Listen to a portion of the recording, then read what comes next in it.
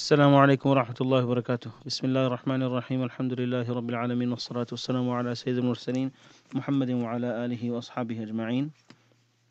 We invite all of you to our next session of the refinement of the soul at times of crisis. And inshallah we will start with the tilawat of the Quran from Brother Zubair, inshallah.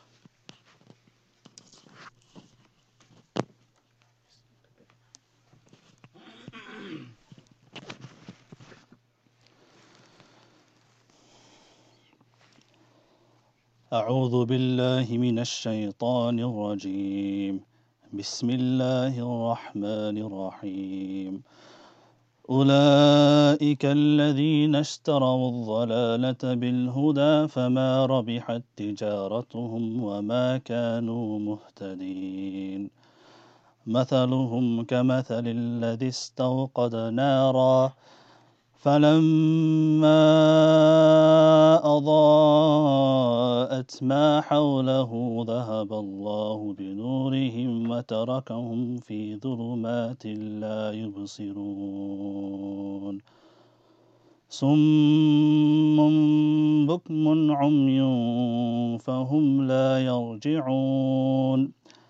أو كصيب من السماء فيه ظلمات ورعد وبرق يجعلون أصابعهم في آذانهم من الصواعق حذر الموت والله محيط بالكافرين. يكاد البرق يخطف أبصارهم كلما أضاء لهم مشوا فيه وإذا أظلم عليهم قاموا ولو شاء الله لذهب بسمعهم وأبصارهم إن الله على كل شيء قدير. صدق الله العظيم.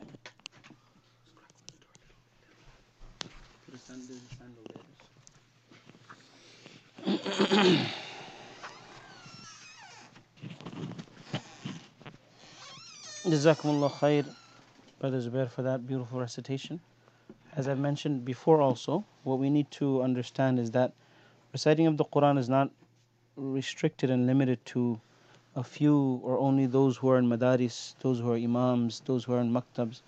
But recitation of the Quran is for all Muslims. So we should all make an endeavor to give time to learn how to recite. And those who do know how to recite, you should recite, make a daily habit of recitation. And have, make an effort to understand some of the meanings. Especially the general public, we all have time. We give so many years to studying different topics, different subjects. So why can't we give a few days or a few weeks to learn the last 10 surahs, which we're reciting every single day anyway? Anyway, today what was recited, he started off with the 17th ayat, مَثَلُهُمْ كَمَثَلِ الَّذِي اسْتَوْقَدَ نَارًا, and it speaks about the example of the believers and disbelievers. Because the example of those who, their example is like the one who kindled fire, استوقد نارا. But when it illuminated what was around him, Allah Ta'ala took away their light. So if you just give me the Quran. This is referring to the kuffar, the munafiqeen, or the hypocrites. The last ayat is referring to the hypocrites. So he's starting off with the example of their example is the one is like the ignited fire, and when it illuminated what was around the person, then Allah Ta'ala took that nur away, He took that light away and left them in darkness, so they couldn't see. So they were left summun bukmun umyun, in deaf, dumb and blind. Summun would be deaf, dumb and blind. Fahum la yarji'un, they would not return to the light. Aw kasayyibin, the next ayat, or their example also Allah Ta'ala draws like a rainstorm from the sky. Kasayyibin min as-sama' fihi dhulumatun wa ra'dun wa barq, which has darkness, thunder and lightning. And يَجْعَلُونَ أَصَابِعَهُمْ, they put their fingers in their ears, فِي آذَانِهِمْ مِنَ الصَّوَاعِقِ حَذَرَ الْمَوْتِ, out of the thunderclaps that they hear, fearing that death may occur. وَاللَّهُ مُحِيطٌ بِالْكَافِرِينَ, and Allah Ta'ala encompasses the disbelievers. يَكَادُ الْبَرْقُ يَخْطَفُ أَبْصَارَهُمْ كُلَّمَا أَضَاءَ لَهُمْ مَشَوْا فِيهِ. So lightning snatches away their eyesight, and every time a flash gives them light, they walk by it, and when darkness falls upon them, they stand still. If Allah willed, He would have certainly taken away their hearing and their eyes. Verily Allah is powerful, and He can do all things. So here Allah Ta'ala talks about how the munafiqin, the hypocrites, their example is like a person who is given guidance. He's given guidance and he doesn't take the guidance, he strays away from it, then he becomes more lost. Right? So Allah Ta'ala, He renders them deaf, dumb and blind in the sense that Hidayat is right in front of them, but they don't take it, they don't see it.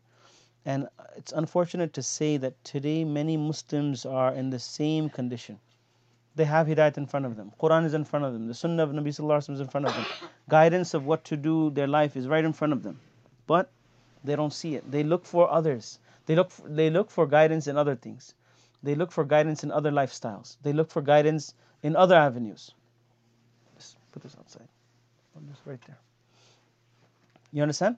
So because they do that, they're led astray in this life as well as in the hereafter as well. So Allah Ta'ala give us tawfiq to understand this, inshallah.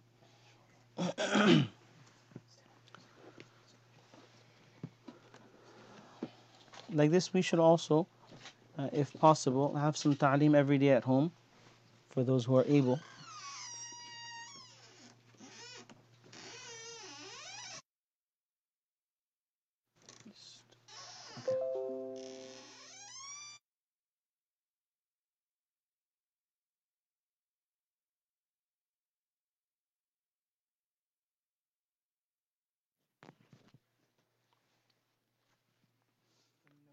Inshallah, we will start the next chapter. Yesterday, we discussed, firstly, we started the introduction of the book, and the first chapter, we recited a hadith in regards to the reward for illness and hardships, right? So if a person is sick or if a person is going through a situation, then they should take it as a means of mercy from Allah subhanahu wa ta'ala. And the reality is, Allah subhanahu wa ta'ala, for the believers, renders it a mercy. Because whatever situation he's in, it's good for him. If he's sick, then it's a means of atonement for his sins. And if it's good, it's affluence, right? Then obviously it's good, right? So either way, the situation is good for him, positive. So therefore, when a person is in some type of sickness, grief, hardship, and they are patient, right?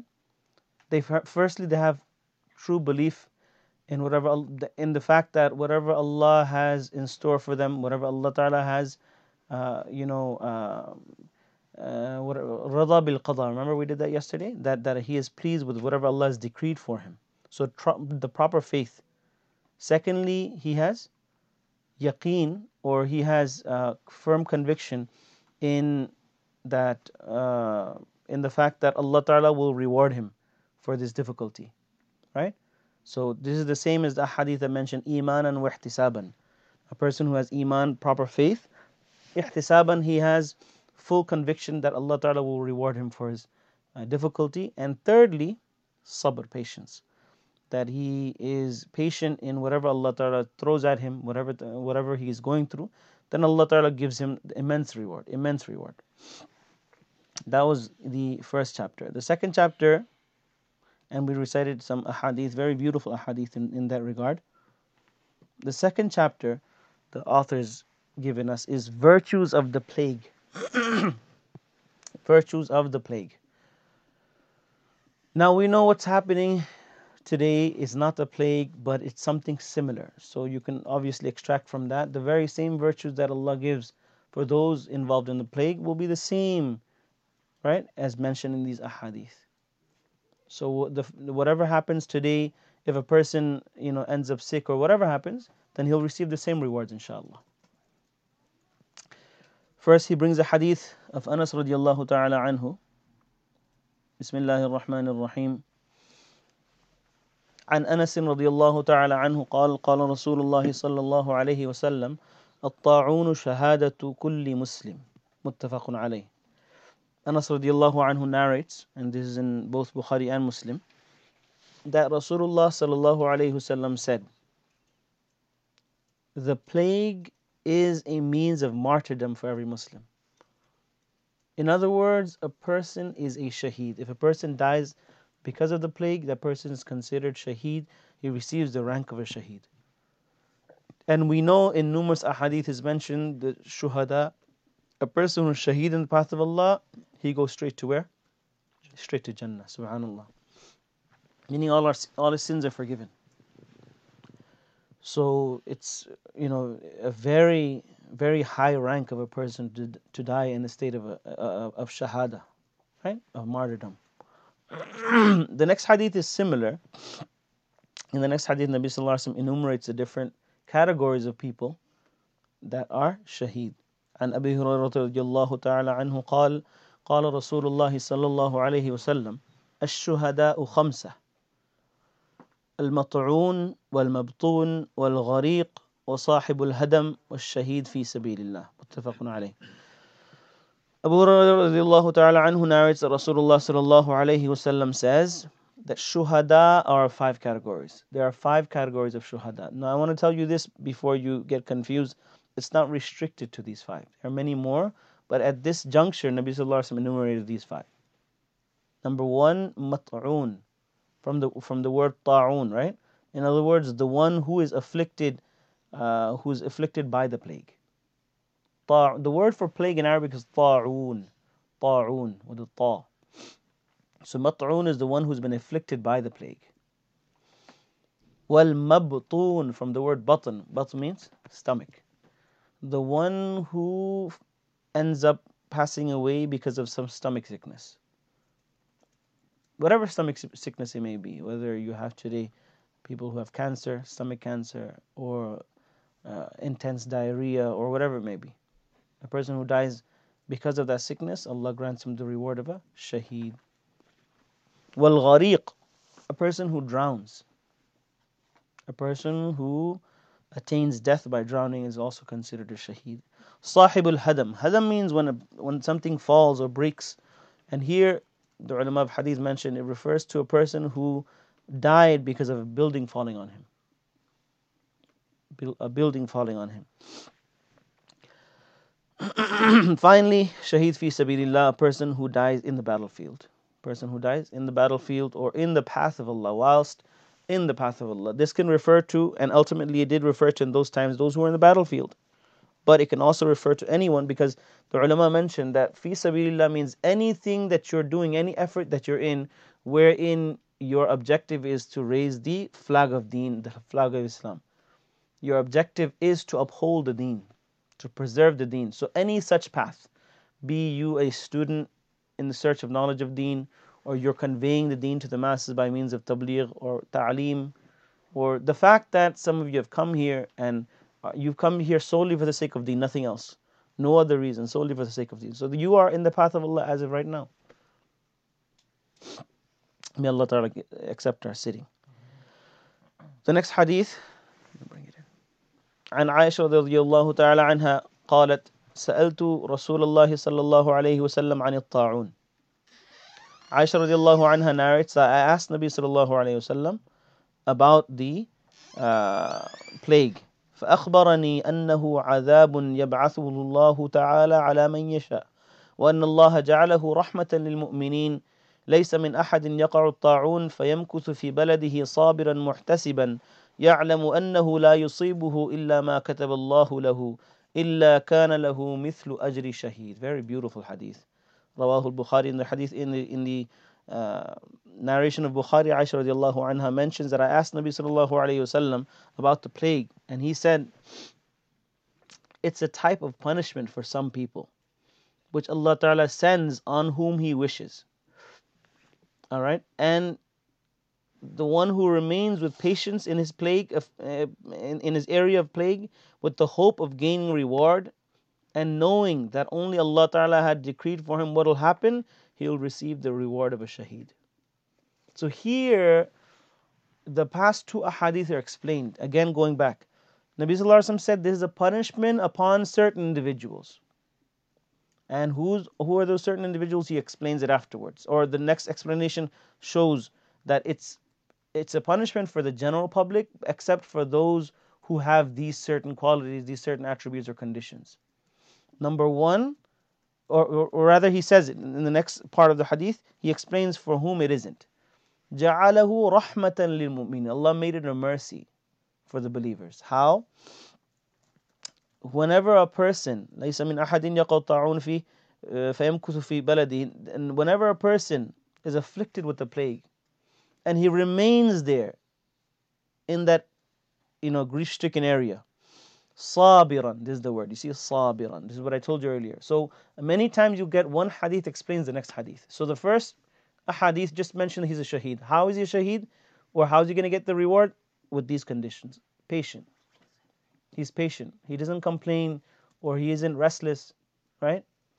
Grieving and worried. Next word, muhtasiban. Muhtasiban, ihtisab means to hope for reward from Allah subhanahu wa ta'ala. Right? He hopes for a reward from Allah subhanahu wa ta'ala. Number three, his aqeedah is right. How? يَعْلَمُ, he knows أَنَّهُ لَا يُصِيبُهُ إِلَّا مَا كَتَبَ اللَّهُ لَهُ. That nothing will afflict him except whatever Allah has written for him.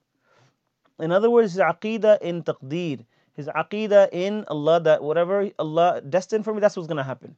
If I get sick, that's what was going to happen. If I don't get sick, that's what was going to happen. It was already written for me. So that is the true aqeedah of a believer. We know the Quran says this death is already determined for each and every single individual. It's already written. There's nothing new. If you ended up dying in a plague, it's not because the plague killed you, it's because you were going to die at that time anyway. It's not that the virus killed you. It was written many hundreds of thousands of years ago. This is the day you were going to die. Plague was just a means. And this is the true aqeedah of Ahlus Sunnah wal Jama'ah. You have other groups who mention that, a certain person, when a certain person kills you, that it was because the person killed you, your life was decreased. Or, it could have been extended. So the person is actual fault of killing you. In reality is Allah Ta'ala had willed for your death to be at that time.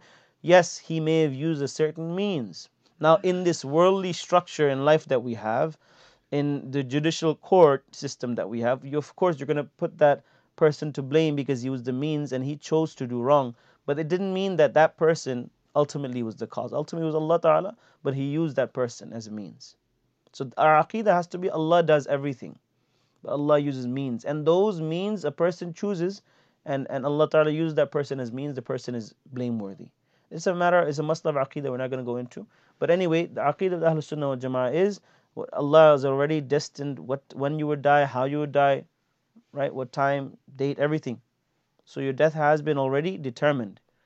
It's only a matter of how and when it's going to happen. How and by which means. So this is the true aqeedah of a person.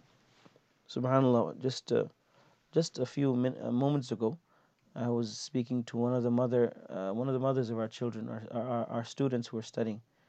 So the student was strangled. Strangled means he's actually studying overseas. So his parents wanted him to come home, but he was told by his teachers also. He made mashwara with them, and they said, "Listen, you're a student. You came here to study. If Allah has death written for you, it's going to happen either way, whether you here or there. It's not like Malakul Maut, the angel of death, only is invited to where you live, and he's not invited here.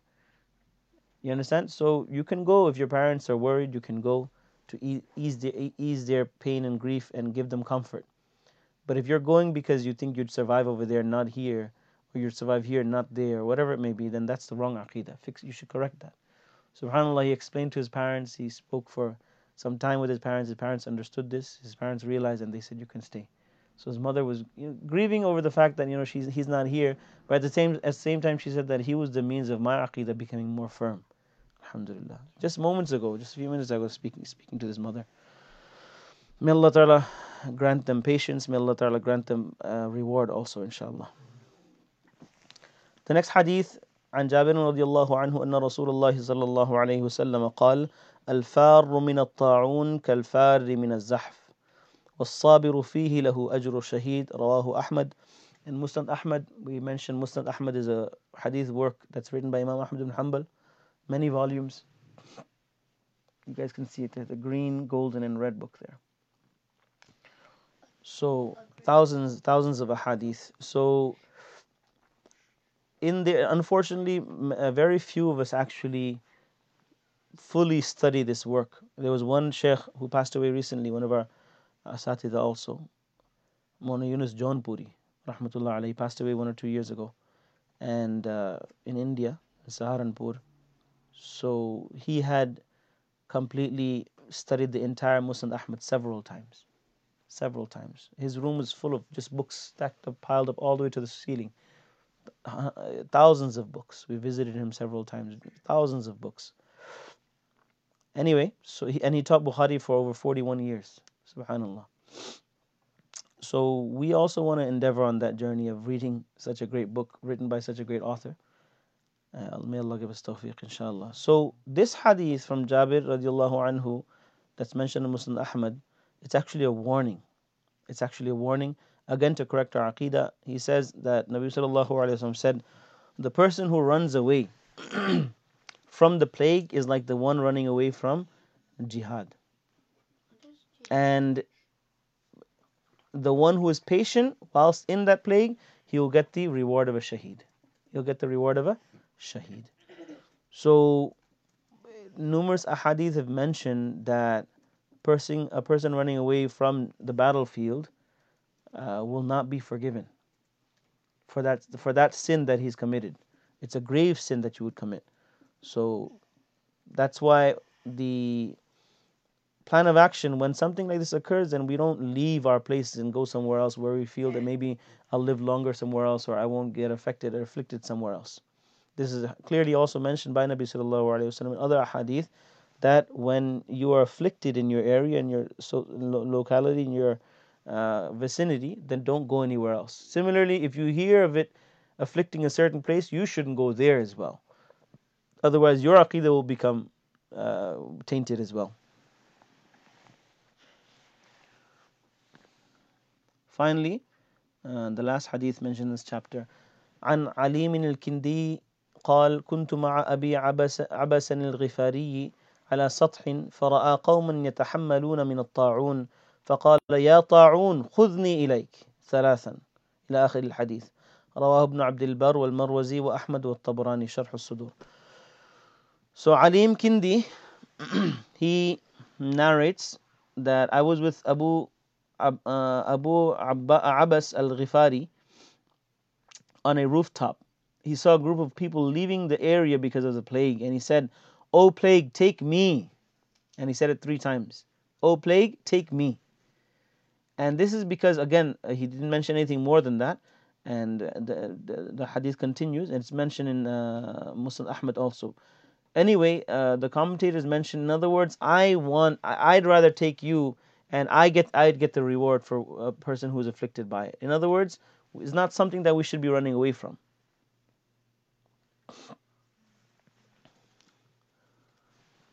And so, again, this Imam Suyuti, also, he's written a book. Again, someone had sent it to me just today.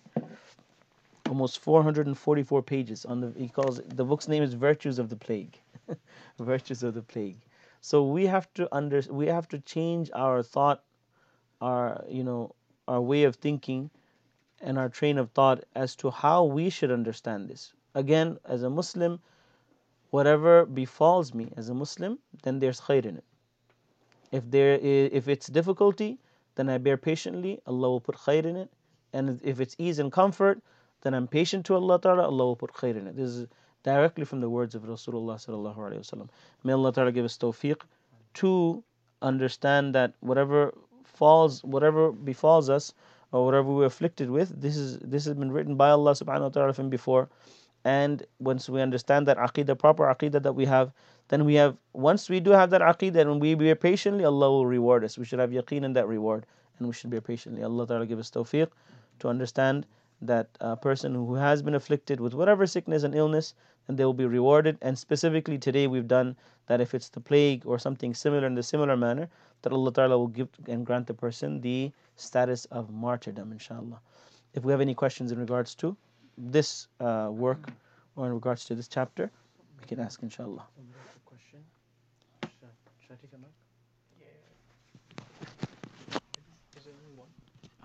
This is somebody sent to me privately. So somebody asked a question. How do we deal with the idea of the plague being hardship for non-Muslims? Because we know that it's a reward for us.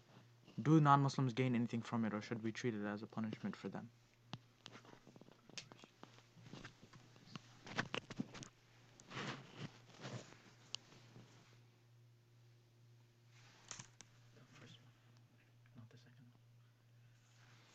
Okay, so I'm not sure exactly the nature of the question, but if again it would be a means of punishment or a means of hardship because of the fact that them, if they're afflicted and they pass away, then they didn't understand the lesson of life, or they didn't understand the objective of life. They weren't able to return to Allah. So it basically it was a means of them not being able to turn back to Allah Ta'ala in the correct manner, with the correct faith, right? And so they're going to leave this world, they're going to meet Allah Ta'ala with the incorrect faith. So they had their chance, they did have their chance, they did have enough lifetime to be able to turn back to Allah, to understand what they're supposed to do. And this can actually, you can actually look at it another way also. This is a wake-up call for all of us, including the non-Muslims, that what if you ended up dying in another 1 or 2 weeks? Now you were studying for your PhD, you're studying for your doctorate, you're studying for your masters or your bachelor's, you're working day and night to, you want to buy a house, get a good job. Now all those dreams, and we mentioned this yesterday, all those dreams were aimed towards what? What was the ultimate objective? Dunya, right? Fulfillment of your desires of what you want to achieve in this world. Now you come to see right in front of you that all that goes down the drain. All of my efforts, my whole life has gone to waste now. Because in 2 weeks, I'm not going to get any of it. None of it. So whatever I've been doing the past 20, 30 years, it's completely useless. I need to take a different track now, different route. I have to understand that this is not life's purpose. When I die, what's going to happen? What's going to happen? So a person who believes, a Muslim who believes, they know that, okay, I have to change my track, change my route. Let me go to the Imam, the Sheikh, these classes. Let me try to understand what I have to do if I don't know already. For the one who does know already, they'll start changing their life schedule. You know how they say lifestyle? You're going to change your lifestyle. You just like how you change your diet completely. Now you change your schedule completely. Completely. You're geared towards the akhirah. For the one who is not a believer, they'll have to start. They can't say, I'll think about this later. Normally, when you're kicked in the head with that, sometimes you're pinched, right? That, what are you doing? Everyone gets that question, even the atheist. That, is this really why I'm here? Why am I here? So this is the time to engage that question and not throw it in the back of your head now. Ask yourself, what if I die in 2 weeks? What am I supposed to do? What am I going to do? I have to start preparing. I have to find out what is the truth. So Allah is giving you that chance. If you still didn't get it, then what is it besides a punishment from Allah? So this is what Nabi Sallallahu Alaihi Wasallam mentioned, that this is a punishment for the people, except those individuals who are now, who understand, who believe, who start making amal. That's what we did today. Allah knows best. Any other questions? Yeah, there was one more question that's a bit more tangential.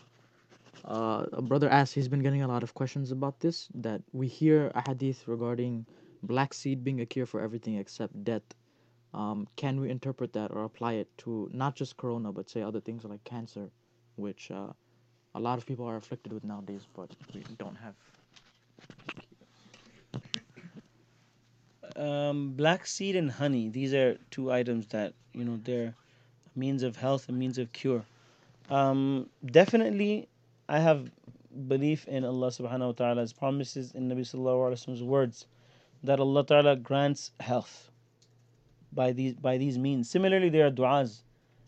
For example, if you recite the three times Bismillahi alladhi la yadurru ma'asmihi shay'un fil ardi wala fis sama in the morning and in the evening, Allah protects you from all type of sicknesses and ailments.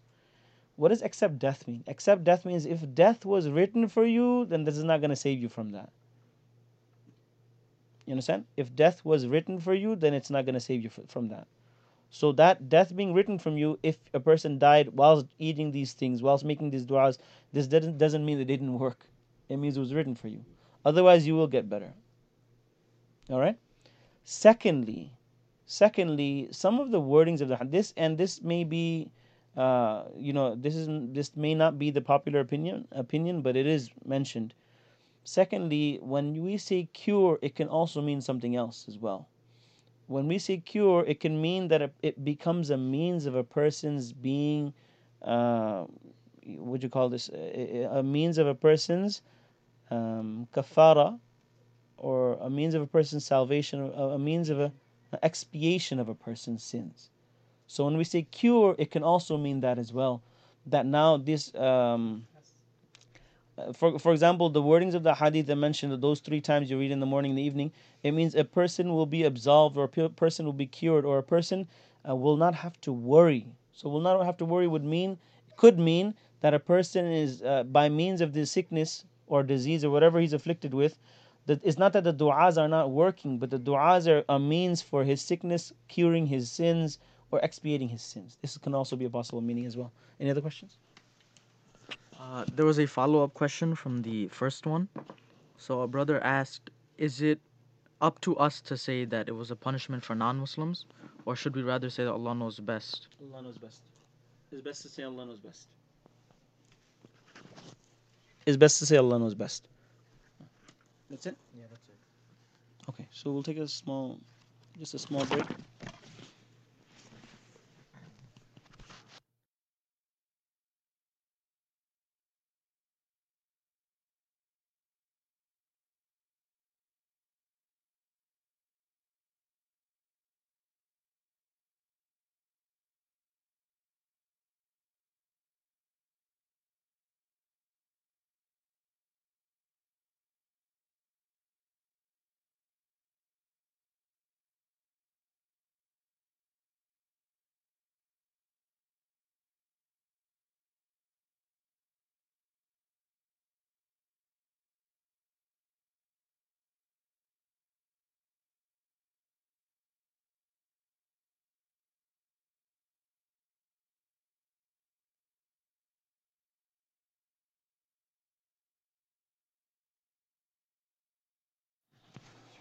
Let me know when to continue, inshallah. Bismillah ar-Rahman ar-Rahim. There was a second book that we wanted to start, and we wanted to start yesterday, but because it was extended because of the introduction, we didn't. So we're going to start it today. And again, we might get just through the introduction, as the introduction is a little lengthy. So this is originally is an Urdu book. It was called Hayatul Muslimin. Hayatul Muslimin. And it's very popular in the Indo-Pak subcontinent. And we're going to go through the introduction. You'll get an understanding of it. In English, it's called Living as a Muslim. Living as a Muslim. And this is by Hakim al-Ummah, Maulana Ashraf Ali At-Tanwi.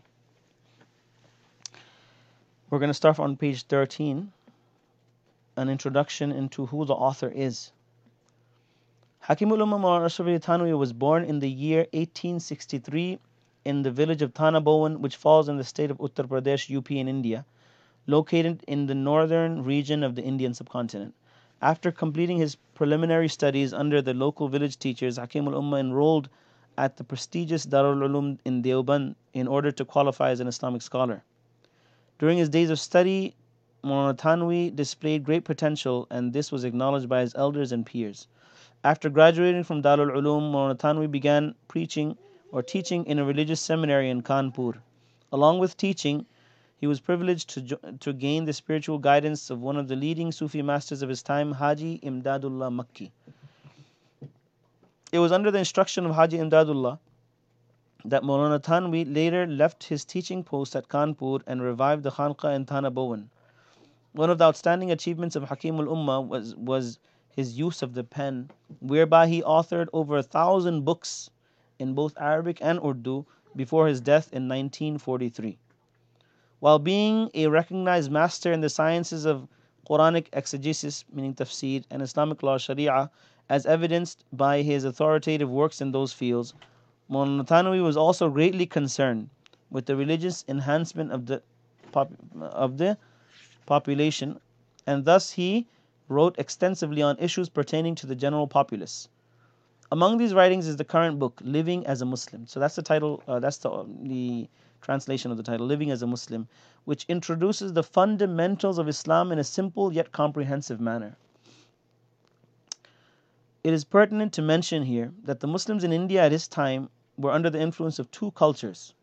Some were totally immersed into the practices and superstitions of the Hindu communities, while others were overawed by the new British customs. In addition to this, the majority of people in India were poorly educated and unable to read. It was in this environment and for these uneducated Muslims that Maulana Thanwi authored many books. Living as a Muslim, which can be beneficially read individually or in a collective manner, truly inculcates in the reader the eagerness to rectify their ways and to ensure that they live in accordance with the teachings of the Quran and the Sunnah of Rasulullah sallallahu alaihi wasallam. The book covers 25 principles. 25 principles ranging from belief in Allah and His Messenger sallallahu alaihi wasallam to social conduct and family responsibilities. Each principle is supported by numerous verses of the Quran and the Hadith of Rasulullah sallallahu alaihi wasallam, along with guidance on how to obtain these positive qualities in one's life. So, what's important? Listen, Maulana Thanwi actually was almost like like a mujaddid in his era. He revived the deen in his era, not only in his locality, but this went all over the world. It spread. The effect of his teaching spread all over the world, without a doubt. Without a doubt. Many of our youth read his students' works or his students' work. They don't even realize they're benefiting from him. The famous book that many of us know, Beheshti or Heavenly Ornaments, is written by him as well, or under his instruction.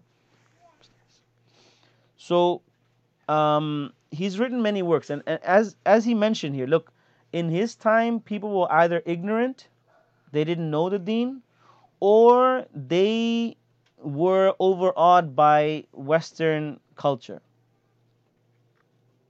In today's time, I'd almost say the same thing. People are educated, however. People are educated, but because of that same the customs of others, we've been more influenced to look at material things more than the spiritual our spiritual lives. And we know deen is not just a spiritual aspect of our lives, it is our life. It is our life. We've forgotten that. And like some shuyukh say, we've forgotten that as well. We don't even remember, sometimes we can, because of that whole notion of church, the separation of church and state, we kind of take deen in the same manner. My spirituality is my own personal life. Everyone's spiritual life is their own business. But the reality is your deen is your life. Your life is governed by the deen, every aspect of it. Be it social, be it monetary, be it political, right?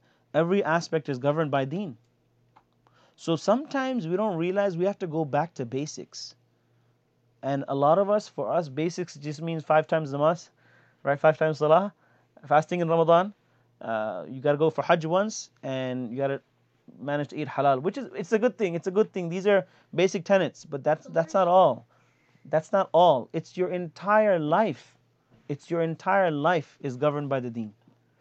So that's why here in this book, it's very simple. It is simple, but you know something? Simplicity is, I like to say, simplicity is scarce nowadays, right? It's simple, but sometimes we forget that simplicity.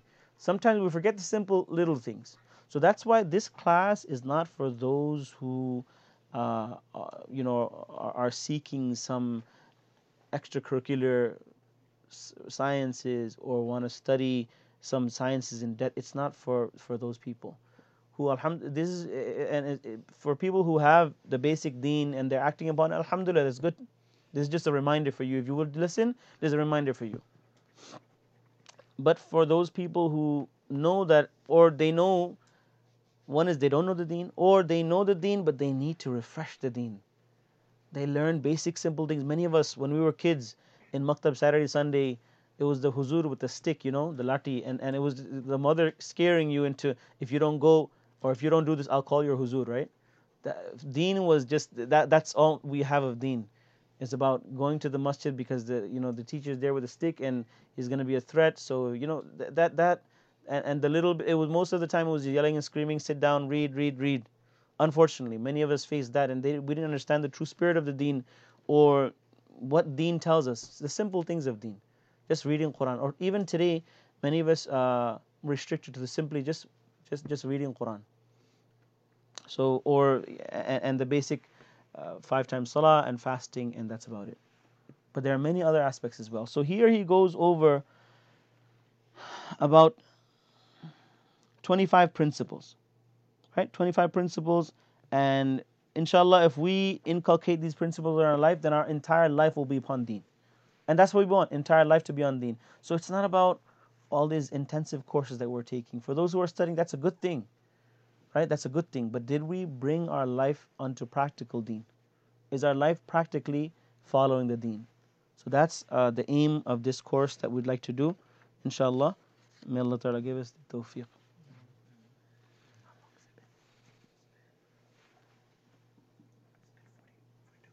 Okay, so we're going to just read the author's introduction for today, and inshallah we'll continue afterwards. All praise is due to Allah, who's revealed in His book. Allah Ta'ala says in Surah 6 verse 122, is someone who was dead and whom we brought to life, supplying him with a light by which to walk among people, the same as someone who is in utter darkness, unable to emerge from it. Then he says, may Allah send peace and prayers be upon Rasul sallallahu alaihi wasallam, whom Allah addressed by saying in the Quran, Surah 42 verse 52, accordingly we have revealed to you a spirit by our command, and who, continuing, and he says, who called his nation towards the rewards. Allah Ta'ala says in Surah 8 verse 24, O you who believe, respond to Allah and to the Messenger when he calls to you to what will bring you to life. Continuing, he says, in addition, he sallallahu alaihi wasallam steered the nation towards a lofty and glorious height, as he, Allah subhanahu wa ta'ala, says, again verse 58, Surah 58 verse 22, Allah has inscribed faith upon such people's hearts and will reinforce them with the spirit from Him. And then in another verse he says, Surah 16 verse 97, anyone who acts rightly, male or female, being a believer, we will give him a good life, hayatan tayyibah, and we will recompense him according to the best of what they did. In another verse, Surah 20 verse 124, but if anyone turns away from my reminder, his life will be dark and narrow, and on the day of rising, we will gather him blind. Regarding the people of hell, Allah Ta'ala says in Surah 87 verse 13, in it he will neither die nor live. Then he says, thus the life in the fire will be a life of misery, in which there will be no comfort or prosperity. Although that life will not be death, it will also not be a life worth living. In other words, from these verses, the point Allah Ta'ala is trying to make is that Allah Ta'ala, firstly, He created you, right? And He's given you two paths. The path of righteousness and the path of evil, or the path of deviation. The one who chooses the righteousness, follows the way of Nabi sallallahu alaihi wasallam, he'll have a good life, hayatan tayyibah. And the one who doesn't, he'll have a life, but it's not a life worth living. It's like death. It's not a life worth living. That's why he titled it Living as a Muslim. What is life living as a Muslim? If you follow the rules of Sharia, the rules of Deen, then you'll live a good life, and in the Akhirah will be a good life. Ultimately, good life in the Akhirah is real life. But the one who doesn't live according to the confines of the Deen, the Sharia, the Sunnah, then he may have a life, but it's not a life worth living. His life in the afterlife. So that's why, look, you'll see a person living very rich, living lavishly, right? And he's enjoying his life. So a person has that doubt that how come I'm doing all the things that I'm supposed to, but I don't have a life like that. Allah Ta'ala is trying to tell you that's not real life. Real life is in the Akhirah, where you'll enjoy. Sometimes Allah grants that good life to a righteous Muslim in dunya also, but sometimes He won't, and most times He won't. So when you see yourself going through hardship, then know, again, we did this before, know that this hardship will bring ease afterwards. Continuing. On the basis of numerous conclusive Quranic verses, the authoritative commentators, Mufassirin, have asserted that the true spiritual life in the hereafter and this world is a privilege which belongs exclusively to the obedient servants of Allah. Despite the clarity of this issue, our Muslim brothers have become completely forgetful of it and behave as if they've never heard of the basis and proofs of this claim by the Quranic commentators. This indifference is so stark that one gains the impression that this matter and its proofs never even crossed their minds. To reiterate, existence is of two kinds: the worldly life and the life of the hereafter. Regarding the hereafter, our brothers partially concede that it is exclusively for the obedient servants of Allah. But in relation to the life of this world, the thought of it being the exclusive privilege of the obedient servants of Allah is exceptionally remote from their minds. Thus, throughout the world we observe severe hardship and misfortune continuously descending and crashing down upon the Muslims, whilst the causes and remedy of these calamitous situations are not considered by anyone. He says, we see us going through hardship and difficulty, but we don't really look at the cause. We're not looking at the cause. The reality is Allah Ta'ala has, given this life of the Akhirah for the Muslims as well as the dunya as well. But when we don't get this life in the dunya, then we worry. But we worry about, how come, or we worry about how to remove these difficulties, or we grieve over these difficulties and what we're going through, but we don't actually look back at the cause of it. If you want to, remember we did this before? If you want to fix the problem, look at the cause. And we find that those who try to devise, continuing the reading, and we find that those who try to devise some remedy for the state of degradation and attempt to salvage the situation are confronted with total failure because they fail to diagnose the disease. An erroneous diagnosis results in an erroneous prescription of a remedy. Hence, the disease, instead of being cured, deteriorates more and more. We try to solve the problem by what? By finding different solutions. Let's try this, let's try that, You never even went to the cause. What's the cause of it? Right? A lot of times, what do we try to do? We try to solve situations by what? Monetary solutions, or by, again, material solutions, right? Which is not wrong. It's not wrong, but you're only what? You're only patching the wound with a band-aid. You're not treating the wound itself, or what was the cause of the wound. He continues, the natural consequence of such erroneous, misguided, and unprincipled plans and schemes devised to extricate the notion from the morass of degradation is nothing more than worsening of the disease. Sadly, it is seen that failure upon failure does not deter the misguided diagnosers who intransigently believe in the rectitude of their prescriptions of error. The cause of this practical ignorance and misguidance is intellectual ignorance. Intellectual ignorance. These practitioners do not fully acknowledge the divine declarations of the Quran and Hadith, which have precisely determined the root causes of the calamities which have overtaken the nation with such disastrous consequences. I'm going to tell you the truth, okay? Mullah Thanwi and all of our ulama have mentioned that, listen, the real cause of these problems they're all mentioned in the Quran, and we've mentioned this in the last book, that it's about love of dunya. When you have that desire for dunya, you'll follow all these rules, all these things you'll do. But the reality is the solutions are not in the material. They're not in the material solutions. The solution to these problems are not in these material ways that we come up with. But the reality is, let's go back to the main problem. And these problems are mainly in regarding spiritual illnesses and spiritual sicknesses, and they all have been mentioned in the Quran. In the Quran, over and over, they'll mention, Allah Ta'ala will say, this is the problem, and this is what you have to do, this is the solution. But instead, we're looking for materialistic options. And one of the biggest problems, because we don't go back to the Quran and Hadith. How many of us actually study the Quran and Hadith in depth and detail? There are some that do, alhamdulillah. And if you really look into the Hadith, look into the Quranic ayat, you'll see solutions for all these problems. But we think they're just spiritual. A lot of us, we just take it as what these are just spiritual things that let me make a little dhikr, pray a little salah, but how much of us have actually a full yaqeen? You understand? He continues saying, the cause of this practical ignorance and misguided is intellectual ignorance. These practitioners do not fully acknowledge the divine declarations of the Quran and Hadith, which have precisely determined the root cause of the calamities which have overtaken the nation with such disastrous consequences. Indeed, they proclaim that they have faith in the Quran and Hadith, but what is the meaning of their partial acknowledgement? Belief in Allah and His Messenger ﷺ means to acknowledge them and to believe them to be truthful in every aspect, every statement, and every deed. But partial acceptance of some statements and rejection of others falls within the scope of the following verse.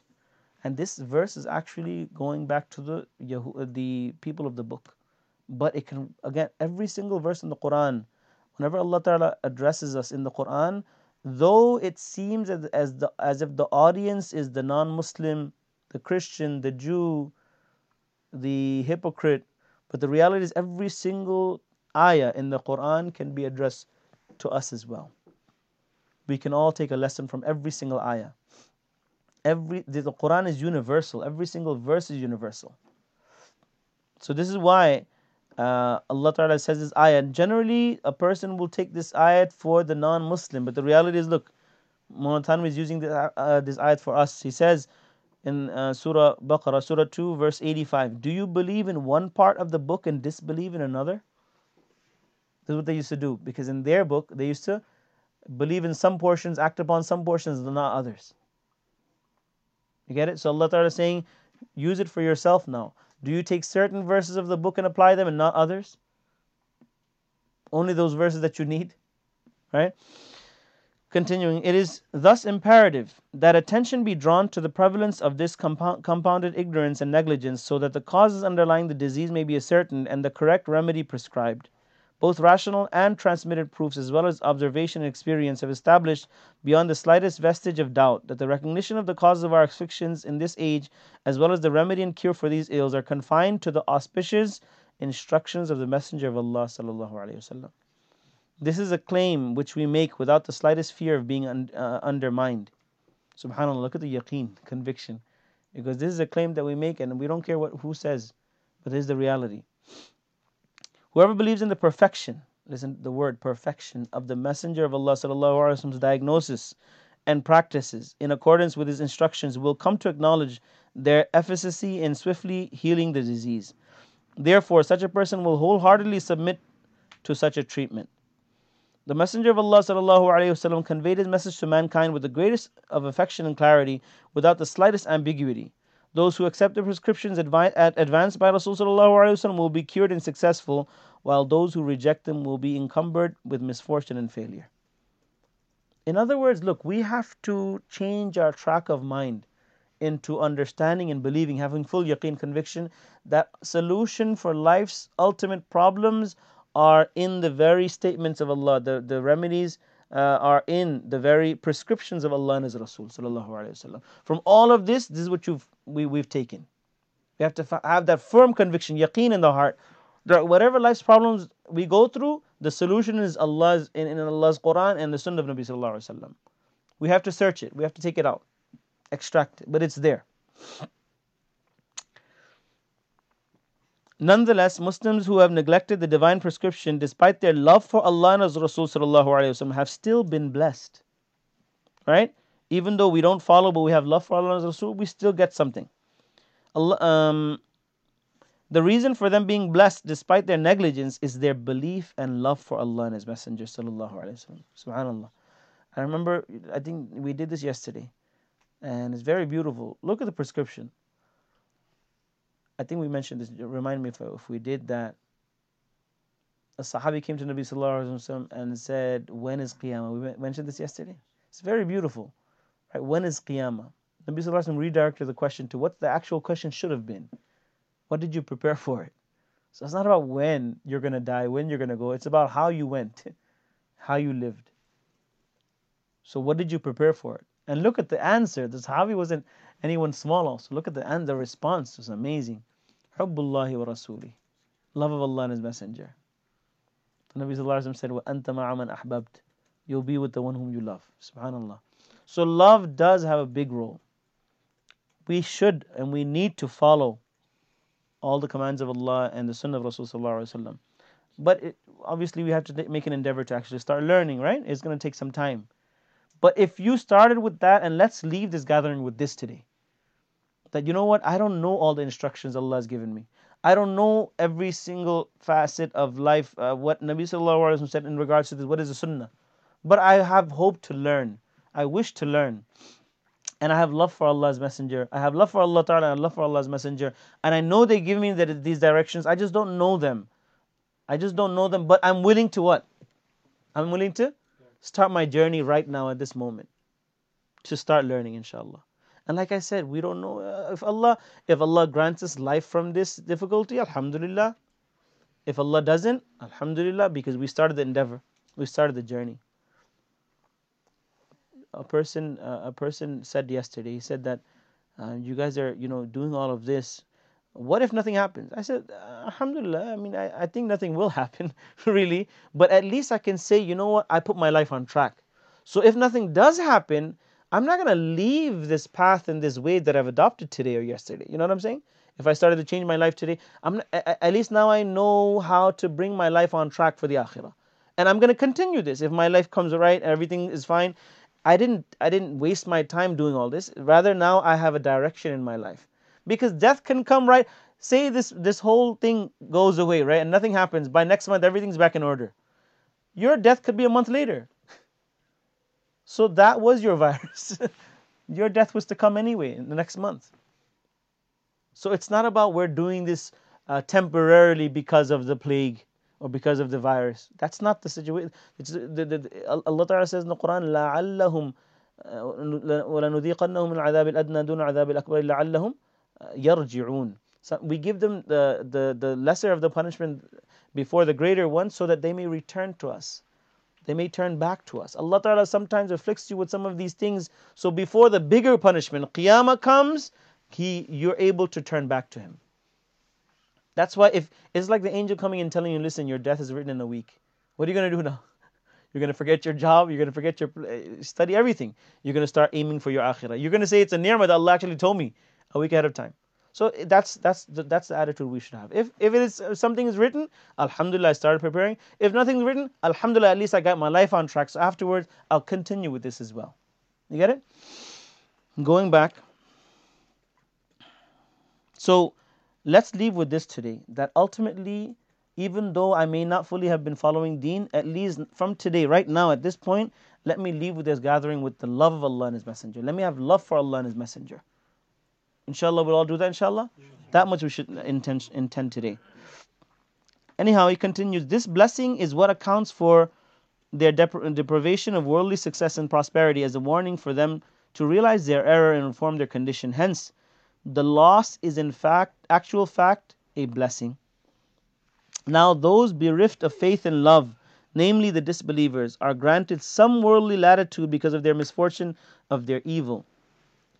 Therefore, they obtain temporary and superficial success and prosperity. But in the hereafter, they'll be deprived of all prosperity and goodness.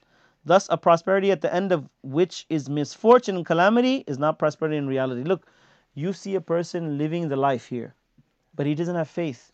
That's not a. See, look, he's living the life, but when he dies and he sees the life over there, then we realize that this was not a life worth living. You get it? It was not a life worth living. So that's why whenever we look at our neighbors, or we look at our colleagues, Or we look at the guy and I'm mopping the floor and he's sitting in the office, and we think, wow, man, he's gotten this and this and that. You should never do that.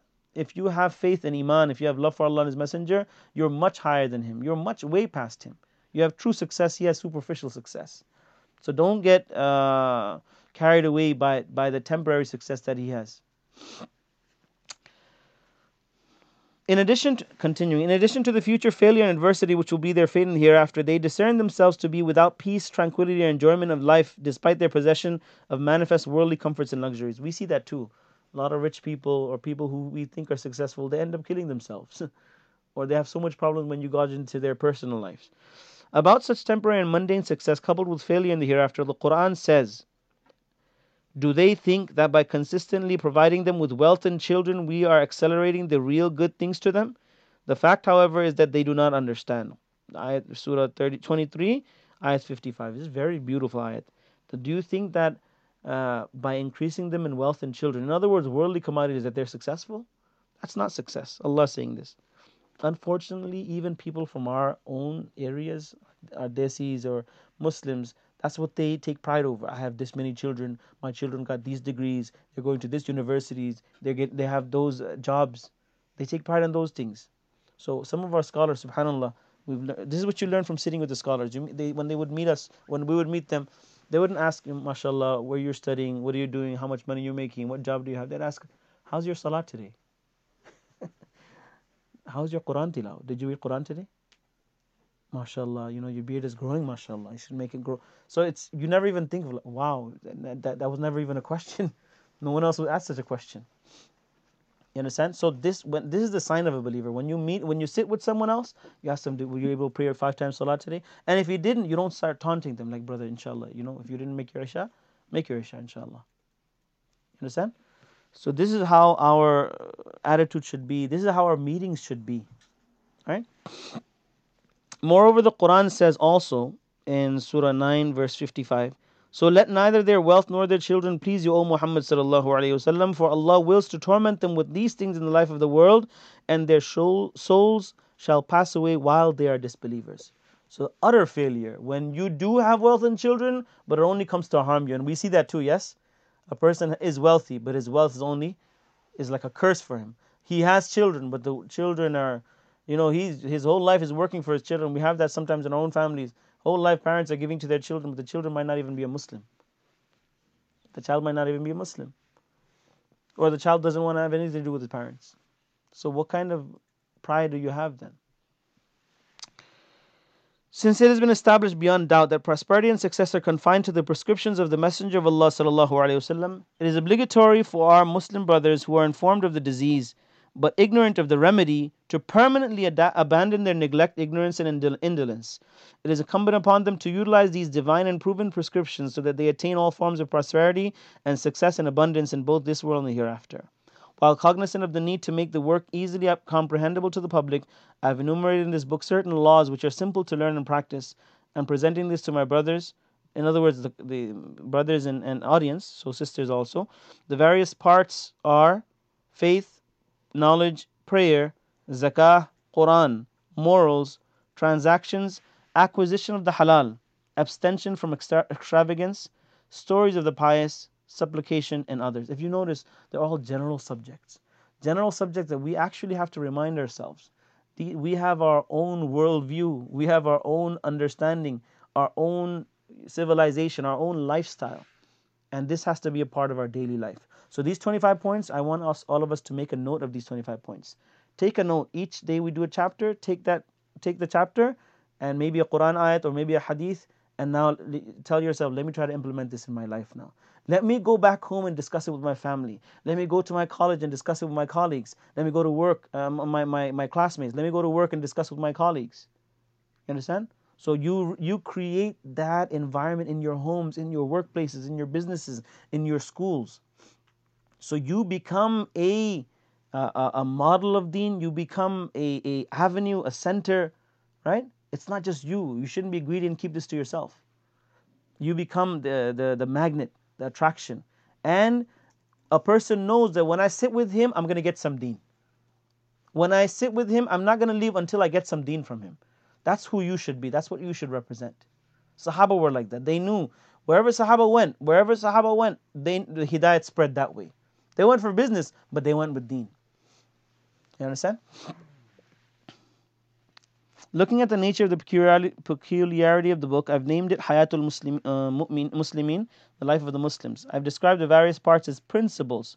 Arwah, literally meaning spirits, because this is what spiritually revs the engine. Basically, now you start your spiritual.